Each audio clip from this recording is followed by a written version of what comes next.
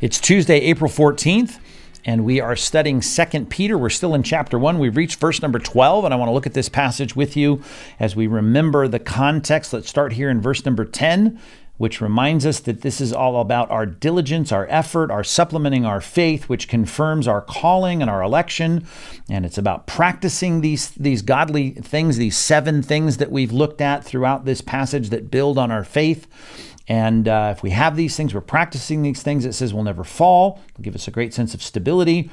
For in this way, there will be richly provided for you an entrance into the eternal kingdom.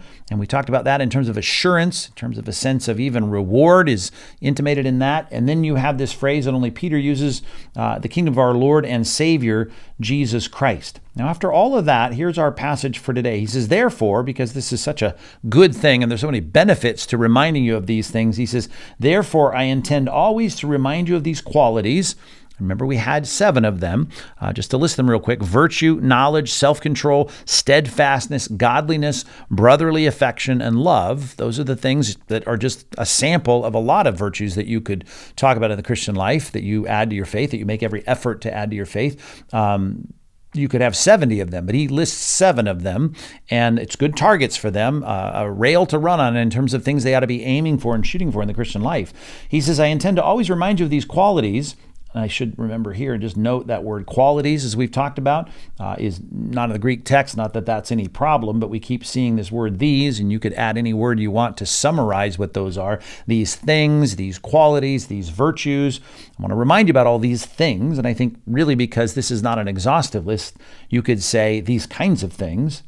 Though you know them, so it's nothing new, nothing novel to them, and you are established in the truth that you have. So there's nothing that they haven't heard. There's nothing that they haven't even started to practice in their Christian lives, but it's something that he is saying, I'm going to remind you of. And not only that, look at this phrase, I intend always to remind you of these things. And before we even look at the concept of reminding people of truth or being on the receiving end of someone saying to us the same things that we've heard before, I want to talk for a second about that good godly example of Peter here, to intend always.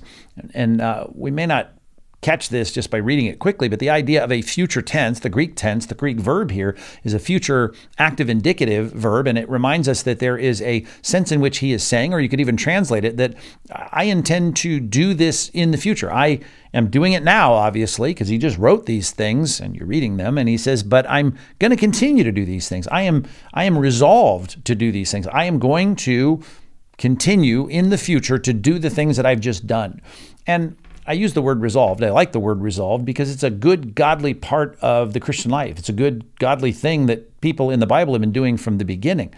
And we're not as prone to do that in our day as we used to be. And I just want to spend a minute thinking about our cultural context and how that has changed the way people even think about making a commitment or a resolve, or to use a biblical word, a vow, a promise. Think of marriage in general, just in terms of how many people today don't want to commit themselves to a marriage. They don't want a piece of paper. They don't want to feel tied down. They're reluctant to get into something they feel bound to.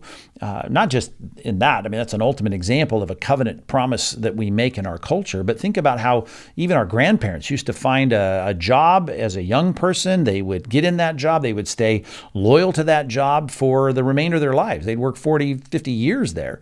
They would buy a certain kind of car, and that's the kind of car that they would drive. And when that one wore out, they get the same kind of car, and they'd stick with that. They were brand loyal in so many ways, and they made decisions and stuck with them. Today, people always want to leave their options open. We certainly live in a day of options. You can't go to the potato chip aisle without seeing a million, options and choices that you have. And people love to keep those choices open. And so I think it certainly affects the way that a lot of us today think about commitment and resolve. I've met so many people, and it seems like it's an increasing problem of people not wanting to promise to do anything. They don't even want to commit to something next Tuesday, let alone something they're going to be doing a year from now or 5 years from now.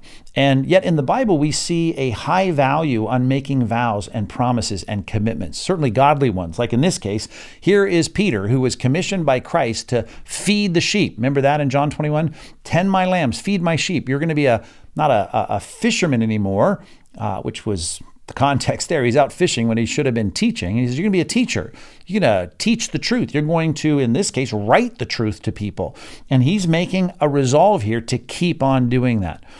Sometimes we make promises, obviously, we don't keep, and that feels bad. And I think it's one of the reasons we don't like to make them, because I don't want to feel the guilt of having fallen short of my verbal commitment.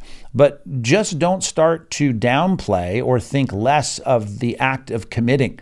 Peter is giving us an example here of something all of us should value, and that you and I should make in our lives a regular pattern. We see a good thing, something that we ought to do, and we resolve and commit and promise to do it.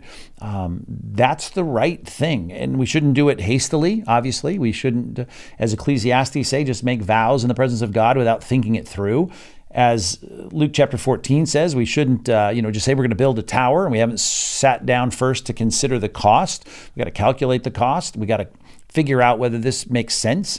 But that is something that certainly is imperative upon us all to think carefully about what we are to do, what we ought to do, and count the cost, and think certainly about a sacred commitment that we make, that God is involved. He's a witness to those promises. So those are things to consider, but we ought to still be about making commitments like he's making here. Let me give you an example. In Psalm 132, it speaks here of David. The psalmist says, remember, O Lord, in David's favor, the hardships he endured, and how he, look at these words, he swore to the Lord and he vowed to the Mighty One of Jacob. And in this case, thinking of the historical case of building the temple here, finding a place for the ark, I will not enter my house or go to my bed. I will not give sleep to my eyes or slumber to my eyelids until I find a place for the Lord, a dwelling place for the Mighty One of Jacob. So I have committed to do a good and godly thing, and I am going to resolve. I'm going to make a vow. I'm going to swear to the Lord I'm going to do it. That's just so out of favor, it seems, in our day. And it's a very simple thing in the text, but when he says, I intend always, the state of the verb, the fact that this is the tense of the verb, a future statement about what he will do, and then adding the word always or constantly, that little Greek word, three-letter word, I'm going to always do that. And that's just a good reminder to make vows and promises to God that are thought out, careful, they're good, they help direct us, and we ought to learn faithfulness in our lives by the vows that we make, and we shouldn't be afraid of those. Well, what's he doing here? Verse number 12, therefore I intend always to remind you of these qualities. And again, those are the things that have been listed, which are just a sample of the Christian virtues. Virtue, knowledge, self-control, steadfastness, hupomene, endurance, godliness, brotherly affection, and love. And because these are things that they already knew, it's a reminder of things that they already knew. That's the next line, though you know them. I want to think about how we learn. So we put ourselves in the sandal of Peter, who's making a commitment to do something in the future, and that's a good thing. We ought to model that. But now let's think about being learners. Someone giving us information we've already learned. How do you respond to that? I think sometimes we don't respond as well as we ought to. Peter's going to not shy away from it. He's going to say, I'm going to do this, and I'm going to keep telling you things you already know. I think if you were to come to church and I said, well, we're going to preach a couple sermons, and I'm not going to tell you anything you don't know. I'll tell you all the stuff that you know. I guess unless you're an arrogant person, you think, well, of course, I know everything that can be known about the Bible, about God. Except for that, if you're just a normal person, you're still like, oh, that's too bad. I was hoping to come to church to hear something new, something novel, something I didn't know. In Acts chapter 17, verse 21, Paul was preaching in Athens to the Areopagus, the leader of the academic, elite there, the professors of the day. As he speaks to them, he tells them things that are important and that they need to know. And at the end of it, there's a commentary that's made in verse number 21, where Luke writes, in describing the scene, he says, well, the Athenians, and certainly the foreigners who lived there in Athens, would spend their time in nothing except telling or hearing something new. They wanted something new. And in that particular context, it played in the favor of Paul, because some people were saying, you're bringing some new teaching to our ears we haven't heard. And they were split on it, of course, because of the absolute claims that Paul was making. But it's just an interesting statement about the Athenians, who only had an appetite to hear things they hadn't heard before. And I often am convicted when I read that passage because I think I don't want to fall into that pattern. And it's easy to do where I'm not going to pick up a book if it's stuff I already know. I don't want to sit through a sermon of stuff if I've already heard it. And if you think that way, right, you can lose track of the process that God wants to confirm in our lives by driving back into our minds, and I would argue back into new levels of application, the stuff that we've already heard. That's a good thing. That's a positive thing. And we got to think often about if we're turning our nose up at something simply because we've already heard it. It says a lot about your maturity. How do you listen to something that you've already known, that you've already learned? Are you someone that just wants more pieces of information? I think about 1 Corinthians 8 that says, knowledge puffs up, but love edifies. The idea of any bit of information. I could read John 3:16 to you, and it's something you already know. But I would hope that you would say the challenge that I have is to take that information. I may already know. It's not adding any new building blocks so I can say, look at all the stuff I know. But can I drive this into my heart at a new level? Can I get this to be practiced in my life? Even practiced in ways and applied in ways I already have practiced and applied before. So to remind us of qualities that we already know, virtues we already know, exhortations we already know. I just think we need to get much more comfortable with that. Matter of fact, I jokingly say from the pulpit sometimes, it's tongue in cheek, but I mean it. And that is that I'll say something that will drive us back to applications like reading the Bible or praying more or, being committed to fellowship in the church. And I'll say things like, you've heard me say it, if you've been around here, you'll hear me say, well, that sounds like your grandpa's church, right? Sounds like something your grandpa's church would say. And then I'll always add, well, it may be your grandpa's, pastor's sermon, but it's right. It's true. Those truths do not change. They don't go away. Here's a passage I want you to look at. Perhaps this is new to you. Maybe you've heard it before, but Jeremiah chapter 6:16, I heard this quoted, especially in old books, talking about it. I remember J.C. Ryle talking about this, one of his books called The Old Paths. But it says here, thus says the Lord. Now remember Jeremiah, got the 6th century BC. He's teaching to a bunch of people that have had the law of Moses for years and years and years, but they had departed from it. They'd not done what it says. And here is the exhortation of the prophet in what, of course, from Moses' day, back in 1400, this all looks so ancient to them. And so in 550 BC, he says, stand by the roads and look and ask for the ancient paths, where the good way is, right? And walk in it. You'll find rest for your souls, but they didn't want that. They weren't going to walk in it. It sounds like Athenians here. They're just not even interested in doing it. They've heard it. They've been there. They've done that. And even the preacher, you can see Peter in this passage. I set watchmen over you saying, pay attention to the sound of the trumpet.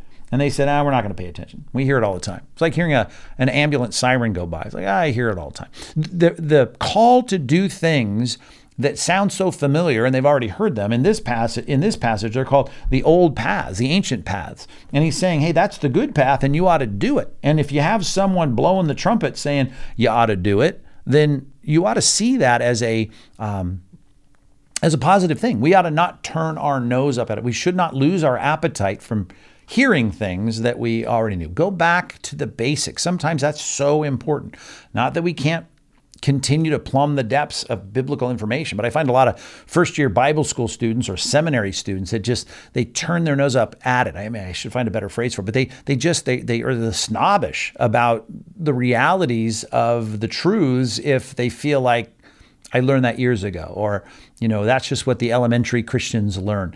Listen, you ought to be able to go back to the simple truths of Scripture and find value in it. Peter goes, I'm intending to remind you of these things, even though you know them. A lot of what we find in 2 Peter, he's already taught in 1 Peter, but he's going to lay it on him again. He's going to say, this is important. I'm going to continue to give you this information. Certainly, 2 Peter is driving them to make progress in the Christian life. And that's what I'd like you to do. Even though you know them, even though you're established in them, as Philippians chapter 3, verse 16 says, you got to hold true to what you've attained. Don't leave the progress. And that means that if someone talks to you about quiet times or time in the Word or prayer life or prayer lists, don't just say, well, I've already know all that. You may have, grown too big for your britches, as Grandpa used to say, that, the idea of you thinking you don't need those things anymore. You need those things. We need them. We need to get back to them. We need to be pressed, even if we are, as it says here, established in the truth. I mean, that's a compliment, and how spiritually mature they were, and yet they're still needing to be reminded to love, to be brotherly, to have brotherly affection, to be self-controlled. And sometimes how you listen to a sermon, an elementary sermon, or hear a simple truth is going to be a test of your spiritual maturity. So he's going to go on to continue about these things in the next verse, in verse 13. We're going to deal with that tomorrow. But for today, I just want to remind you to be apt, not only like Peter, to make a commitment to do the right things and not be afraid of that, but also to be ready to embrace even the old truths and not grow tired of those. Be like the psalmist in Psalm 119, who probably is David in my view, who's writing about his love for God's word, his love for the ancient truth, his love for the delighting in God's law. It's God's law, and we should love it even if we've already heard it. So subscribe to the channel, as we don't want you to miss an episode of this, and also comment, let us know how any of this is ministering to you. And we'll be back tomorrow to continue on in 2 Peter chapter 1. We'll get on to verse 13 tomorrow. Thanks for listening.